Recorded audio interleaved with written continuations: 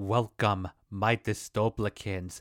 I'm Raul Guerrero, and you are listening to the Dystopian Republic. Today's story begins on the sunrise of June 13th, 1952. Even though the sky looked calm with its bedhead, what was happening below it was anything but. It brought the shambles that Bromelia's economy was in out of the darkness. Nowhere else was that more evident than in Bromelia City, where all the glitz and glamour that lit bright and stood high for the world to see was gone.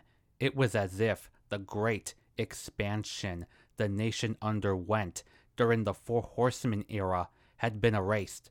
In a dorm room at the University of the Capital, Gabino Jr., Roy Sr., and Sinclair wrote signs calling Gregorio Sr. a corrupt crime boss who would make that gangster who had a scar on his face proud.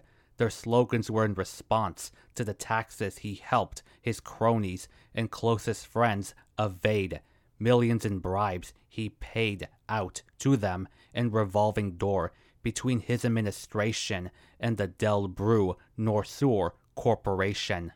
On one poster, Sinclair molded Gregorio and that gangster's face into one with fine-colored pencils. Roy intently breathed in and out, putting his nerves in a mood that was prepared to die in the streets. Looking out the window, Gabino didn't trust the bird-chirping sunniness one bit. He and his brothers kneeled in a hand-holding prayer that asked God to protect them as they join their friends in stepping into harm's way. Before, the presidential chateau was an exceedingly opulent and massive citadel that looked way down on the city. Known as the presidential castle, its roots traced back to when Mexico governed what were then known as the states of Antuscaras, Garcinuras, Eulogía, Reconciel, Rio Nor, Herdilera, Paris del Ortexur, Hier Desiert, and Uvalrande. The citadel was the trophy Habsburgo Sr. and his henchpeople won from the state governments that possessed its land and ruled over them. And over 107 years later, its fortified diamond black and white remained the defining symbol of the Bromelian experience, even if a man of Gregorio's character was president. He carried out his morning routine like it was any other day, not worrying about how his country was doing economically. His body was as perfectly proportioned as his belief that Bromelia was still the global superpower he inherited from Cura. Underneath that over-the-top confidence was a desperation that grew more explosive by the day. Gregorio's English breakfast with his wife Innocencia indulged in a humming silence where no words were said and only the meal's progression could be heard. Contrary to the impression made, their love was obsessive and compulsive, just not in a moment where they were putting in a third of their daily nutrition. Unlike her husband, Innocencia constantly feared for her life and was apprehensive about what would become of her son, his mate, and that partner's best friend. For that reason, she, behind Gregorio's back, planned something for them should things take a turn for the worse. There were no radios anywhere in the castle, as per request of Innocencia and her husband, making them oblivious to what was on its way to their doorstep. An hour later, at Central Pond Middle School, what started out as an annual field day that sought to reward students for their hard work during test week had become an assembly to rally the campus into marching to the castle and demand that Gregorio step down. Then the school's principal, Habsburgo III, led kids like Claudette, Onofre Jr., and Lere out of campus and in the direction of Brumel Square. For a man who was well into his 90s. He was just as, if not more, nimble and alert than his students, but the size and enthusiasm of his march, coupled with the signs making a moving rainbow out of it, wasn't representative of every kid or teacher in Bromelia. At the same time, over at West Hills Middle School, its principal, Carlisle III, led a strut that stomped in solidarity with Gregorio. Farinio, Cobura, and Catalino V were three such students who marched with him by order of their families. Each step they planted reminded them of the disownment they faced if they broke from the pack. Stress levels were through the roof at Radizzoro, where its hosts went insane, having gone days without any real sleep. They told listeners ad nauseum that there was no economic turmoil in the country and that if such hardships existed, they were part of an effort by the Marxists to drench Bromelia in blood and urine. There is no doubt that everyone who worked there had the weight gain, withering skin, and hair loss to show for their distress. In the large mansion, Joby Sr. was taking a lunch break from his violin lesson when he caught his father, Preston III, mother Corliss, brother Preston IV, and sister Maisie eating up the irrational rants. He left them to enjoy their latest Radizzoro meal and locked himself in the bathroom. In the tub, Joby cradled himself and silently yelled his breakdown out, giving Gregorio one middle finger after another for taking his family away from him. That moment was the third of its kind, but he didn't know that he wasn't the only elite kid who was hurting. When noon came around, thousands packed and marched down the square, chanting for economic reform and price controls. Also, they wanted Gregorio to resign for aiding and abetting tax evasion, bribery, waging aggressive war, and violating the oath of office. The march was led by Alexis Sr., Eugenio Jr., Gabino Sr., and Habsburgo V, four senators from the recently suspended Federal Congress. Approaching it from ahead, a counter-protest led by Grimsby Sr., Adalino Sr., Burr III, and Alured Sr. supported Gregorio, such that they wore yellow jackets or pinned horned crosses onto their suits. It too was a crowded demonstration of a strength far into the quadruple digits, telling Gregorio that he had their unequivocal support. The counter-protesters called the charges against him a conspiracy by the Communist Party to wipe away Bromelia's heritage, its history, and everything the nation had accomplished since its founding. When their opponents were in sight, both sides developed a thirst to stick it to the crowd ahead of them and sway those who were on the fence. At the push of a diaphragm and cage of muscles, a coastal gale slammed in at the velocity of an industrial fan. The senators saw that as their signal to instruct their staffers to let countless stacks of papers fly around into the skies like butterflies during a great migration. One pile was of checks Gregorio wrote to many of Delbrun Norsur's highest-level executives, receiving thank you letters afterwards. In return, those same business people propped up municipal, provincial, and federal legislators who passed laws that resulted in him being a de facto king whom no one could touch. That pile went up against another that showed Alexis shaking hands with a general whose mustache was thick, dense, and polished.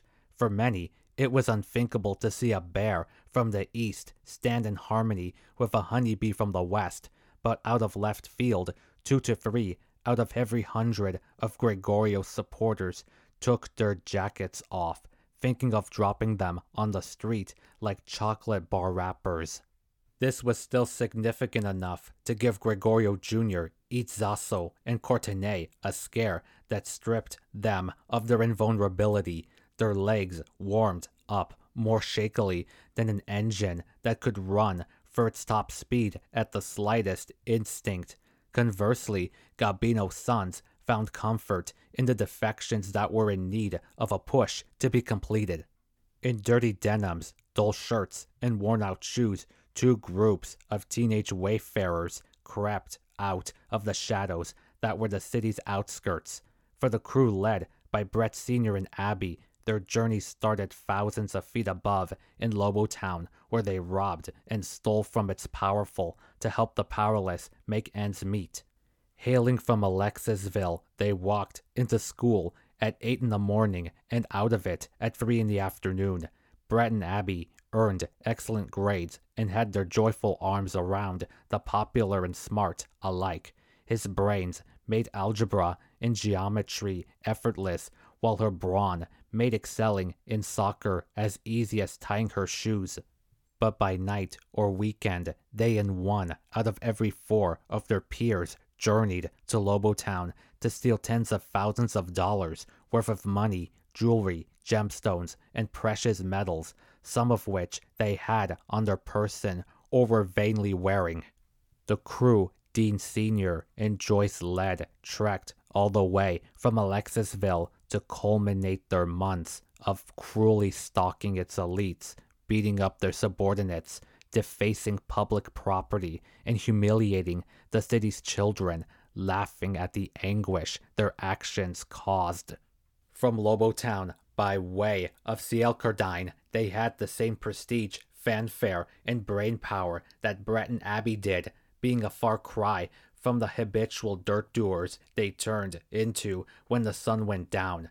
But while Dean and Joyce's rivals were red in the exoskeleton, their shells were striped a bold yellow and scheming black.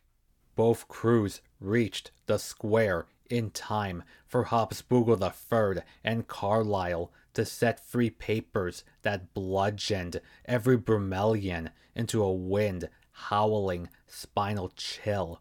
Courtesy of Alexis Jr. and Etchelstone, the papers were Gregorio Sr.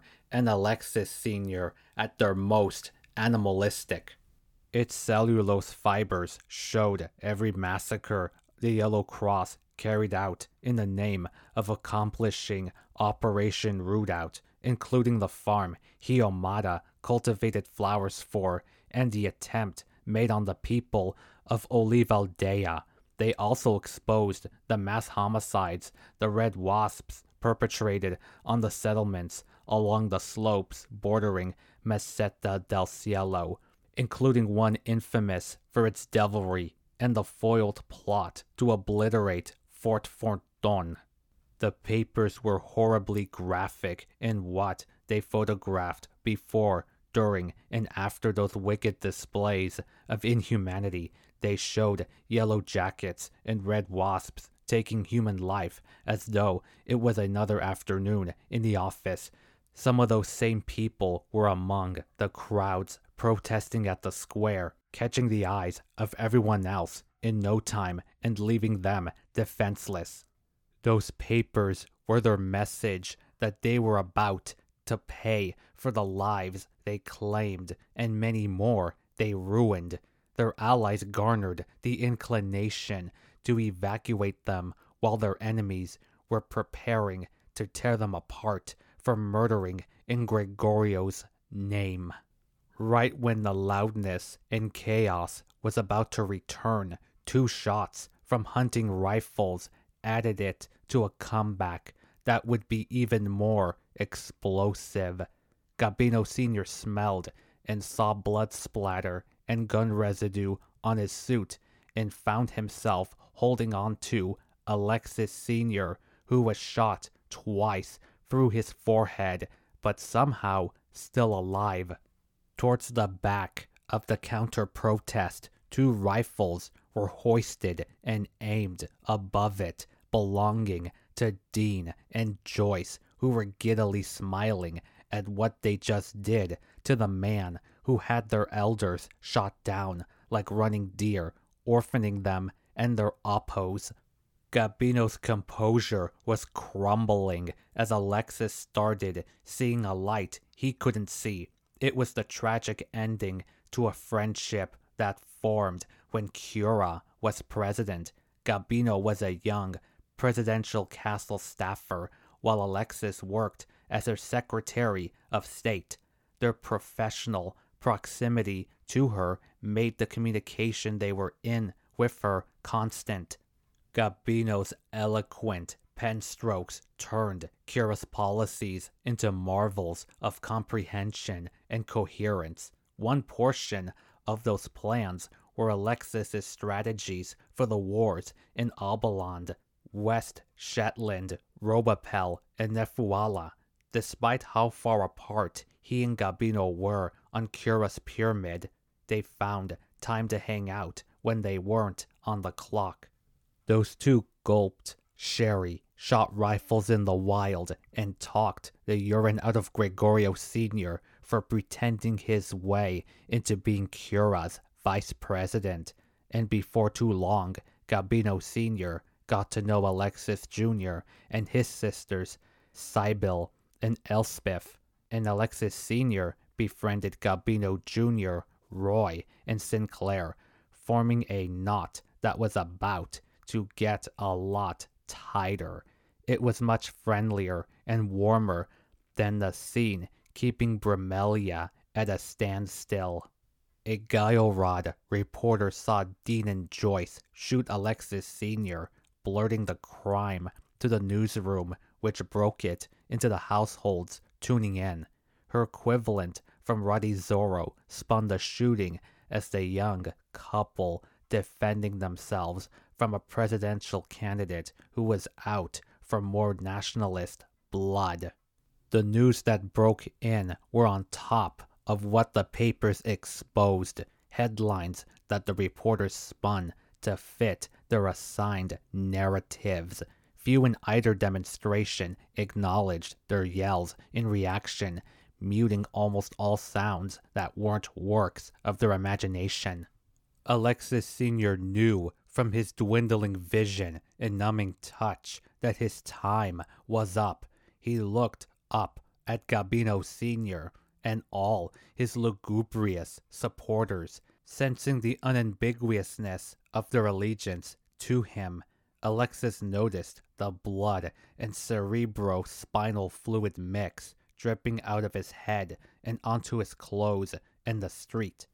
Thinking of the wars he waged as Secretary of State, he dwelled on the prodigious gap between the brutality they unleashed and iniquity it sunk his soldieries into, and the social reformer and champion of peace he presented himself as on the campaign trail.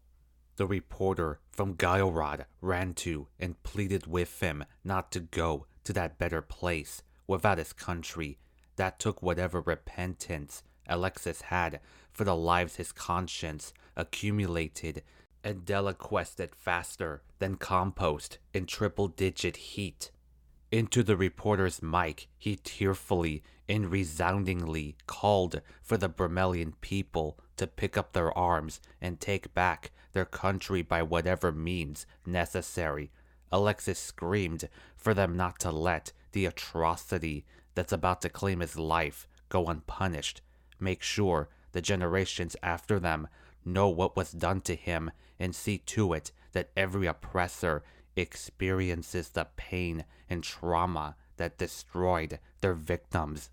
His spiritual departure immediately after was as resonant as his final words, molding the grief of his supporters into a rage that was about to break into a targeted frenzy. The same anger putting his son, daughters, and newly widowed wife, Josephine, in the wrong for leaving him to die unhappy and without them at his side. The laughs from Gregorio's supporters tightened into gasps when they beheld the repressed buzz out to sting all the venom it had into them. Dean and Joyce turned a white, colder than Arctic ice when Brett and Abby laser-focused their bloodlust on them. Their nerves quivered their looks into the pusillanimous caitiffs they relied on their lackeys to keep hidden. They were versions of the couple that came to be when they were small at the hands of an ideology they would dedicate their lives to vanquish. Their run for it was protected by the gun battle half of their lackeys waged with every other subordinate from the opposing crew. Habsburgo III and Carlyle rapidly got their students out of the line of fire, sheltering them in nearby skyscrapers where others who wanted no part of the violence were taking refuge. The blessings they counted were enough to ensure that none of the school kids would be hurt. Eugenio Jr., Gabino Sr., and Habsburgo V led the crowd that vowed to avenge Alexis Sr., while Grimsby Sr., Adelino Sr., and Burr III were the spearheads of the side that was hungry to count more bodies on top of the major one they recently garnered. Yet, not every demonstrator was willing to put their lives on the line. Alared Sr., Gabino Jr., Roy, Sinclair, Gregorio Jr., Izzaso, and Courtenay, being 7 of them. The protection Dean and Joyce got didn't stop Brett or Abby from chasing after them and making sure everyone knew their names, Melio, Herrera, and all. That chase made the former couple internally scream how they do not want to die, leaking that undesire out of their faces, which rumbled the latter's hunger for revenge more acidically. It raced through metropolitan streets and on by witnesses who saw the assassination from their workplaces or apartments. Dean and Joyce's hearts beat faster and harder with each finger point, yell of their name, or call for them to be killed. The cheers Brett and Abby heard those same people scream out pushed them to stretch open their narrowed airways to shorten their distance from the assassins they were after. But the matchless shapes Dean and Joyce were in allowed them to increase their distance to where they were almost outside their pursuers' lines of sight. This ironed witnesses into helping Brett and Abby chase down their pursuees in hopes of having a piece of the punishing pie.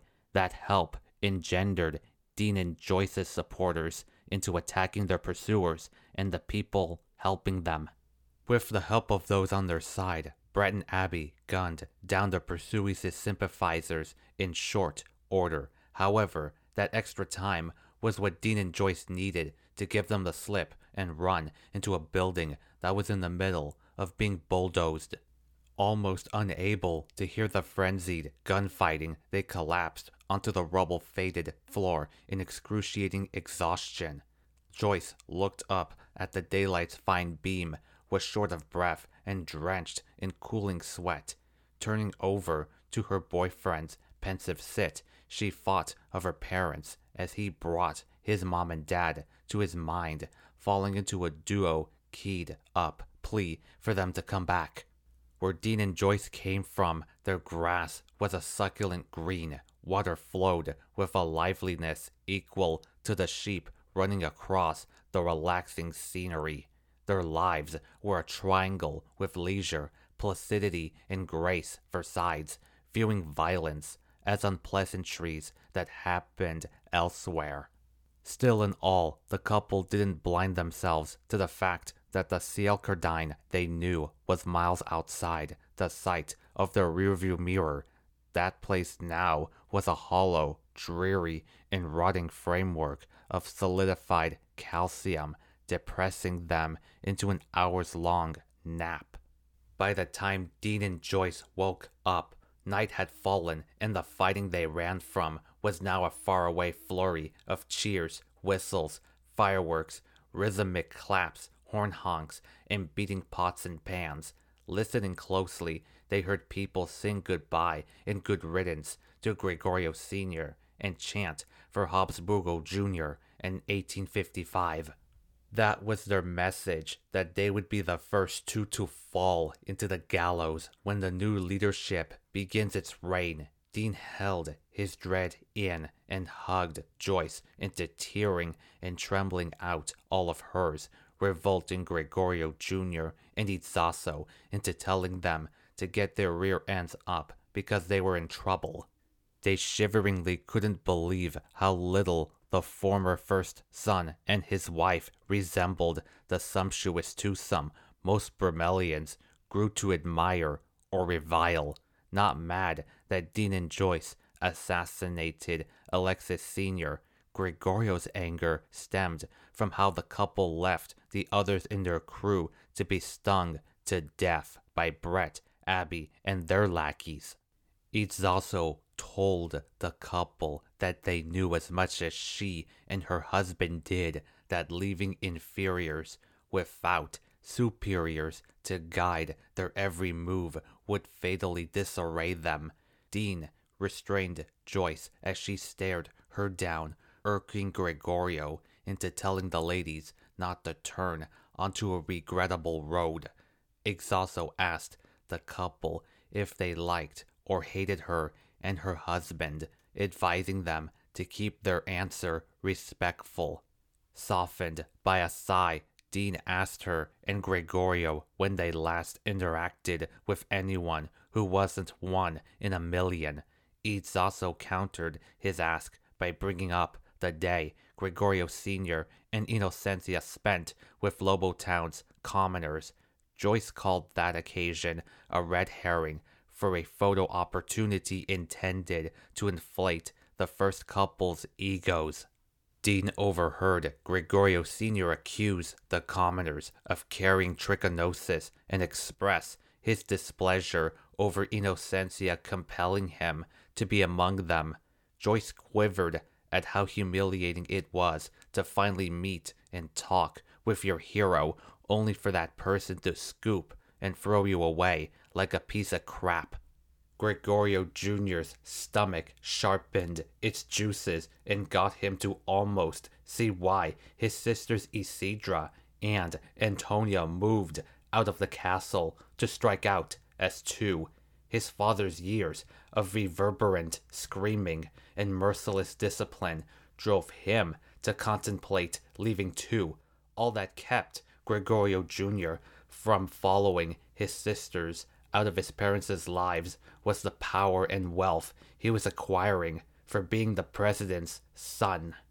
Although the papers exposed a lot about Gregorio Sr., they didn't bring to light the wealth his son got his hands on or resources and connections he garnered thanks to his father's crooked ways.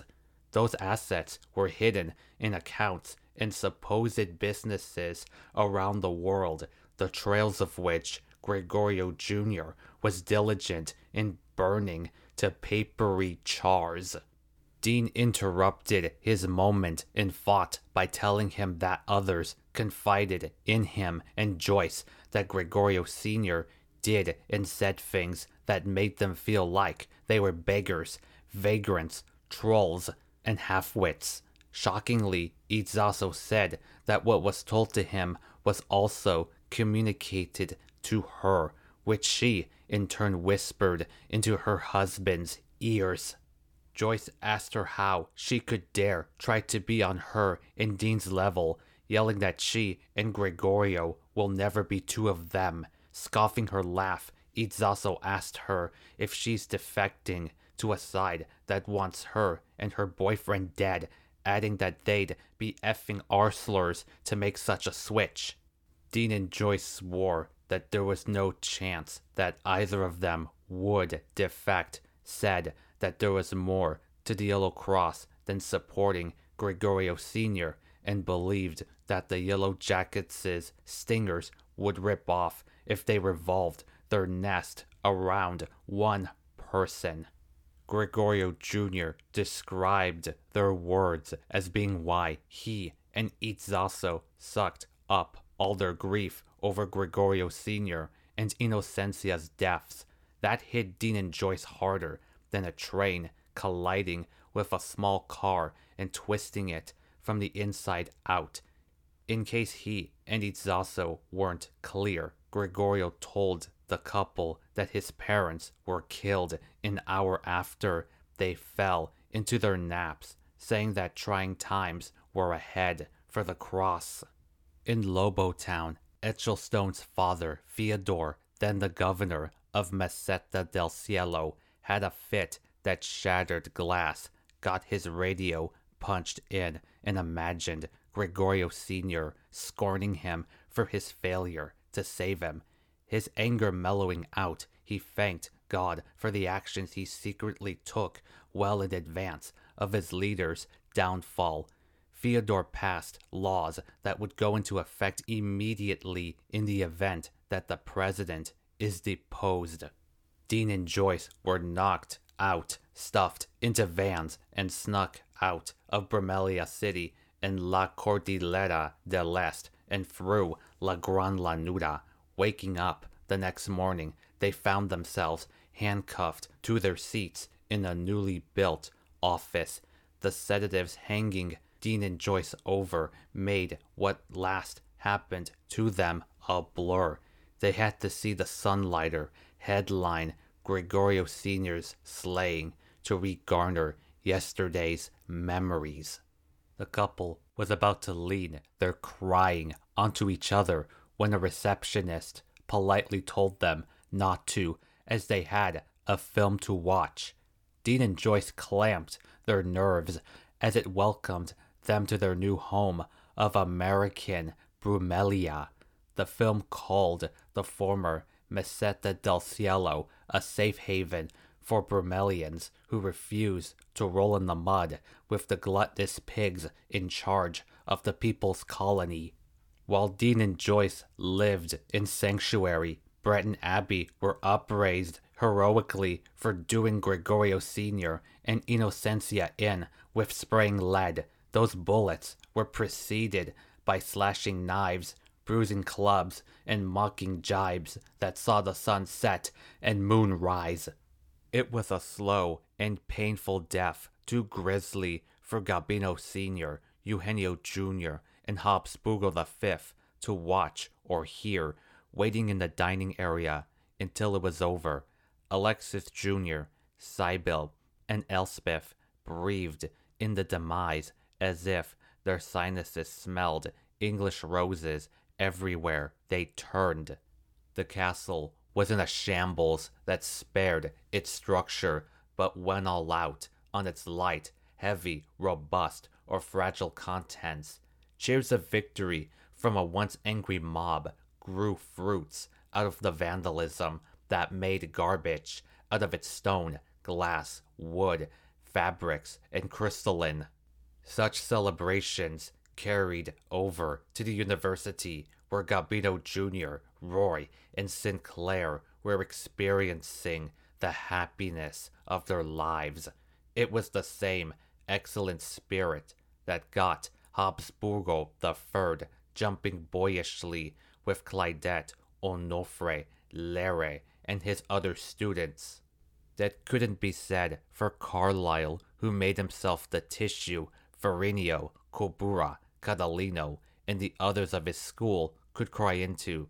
Alared shakily bit his nails, thinking of the homes he denied Claudette, Lere, and Cobura of because he didn't want them, unlike his son, Alared Jr., whom he loved with all his heart. On its own, the shootout was already threatening enough to make him run for his life, but seeing 3 of the kids he bred from his many one-night stands was a doubling down of that choice, making him afraid of what or who was waiting for him around the corner. Grimsby had Adelino, Courtenay, Burr, and their family stay with him and his brood at the castle he and Carlyle co-owned. Its form possessed much of the same grandeur and fortifications that crafted its citadelic inspiration. That was because it was the fortress that inspired the Herdelerans into building the presidential castle when Brumelia was 10 states united by an eagle biting a snake. Built in 1692, but now the Valverde compound It was how a clan of rich colonials celebrated 200 years of the Spanish Empire. The castle was one of the last surviving landmarks of the long-gone Spanish West America. Its slightly younger, yet equally fancy neighbor would house the Merlot family. Joby had no trouble reconciling himself to the end of Gregorio Sr.'s four-term presidency, but Maisie and the others fell into a grievous depression. But that acceptance would be taken back when he heard news that Alexis Jr.'s swearing in as Bromelia's new leader was imminent, pushing him to join his family in their collective fear. That terror drove hundreds of thousands of Bromelians to run from Meseta del Cielo, flee into the Pacific Ocean, or stowed themselves away into nature by whatever reachable means, or dispatch themselves quickly before the red wasps could do so slowly.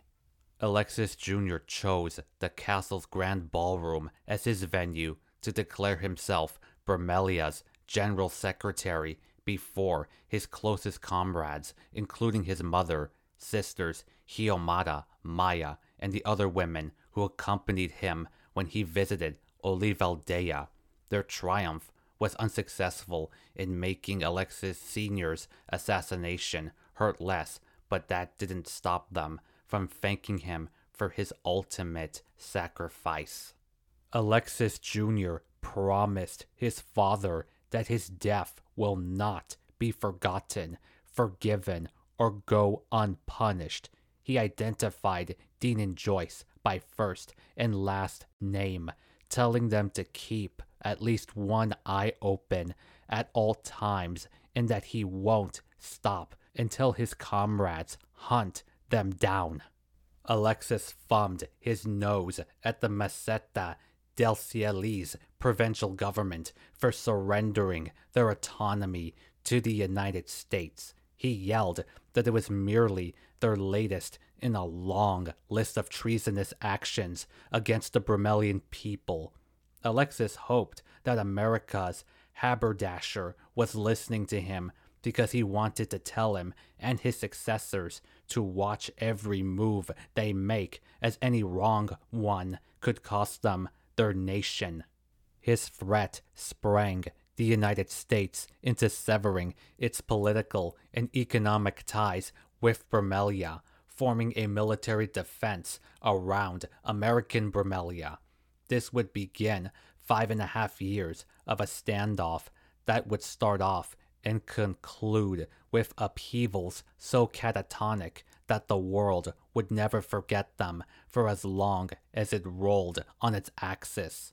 Those standing with Alexis would have their loyalties tested when the celebrating exploded its last firework. The work every Bromelian was about to be put to would bring pride to some and be a scourge to others, and as fate would have it, Alexis's time in power would share more than a few similarities to Gregorio Jr.'s reign 3 decades later. And that was Deadly Friday. Thank you so much for taking time out of your day to listen to the story I just gave. Share this show with everyone you know. Make sure they share it with everyone they know. Check out my website at www.rss.com/podcasts/The Dystopian Republic. Send me your respectful questions and constructive feedback at raulguerrerojr95@gmail.com. And lastly, support the show via my PayPal at paypal.com/paypalme/Raul Guerrero Jr. On that note, I'm Raul Guerrero, and come again for another gripping, thoughtful, and sinister episode of The Dystopian Republic.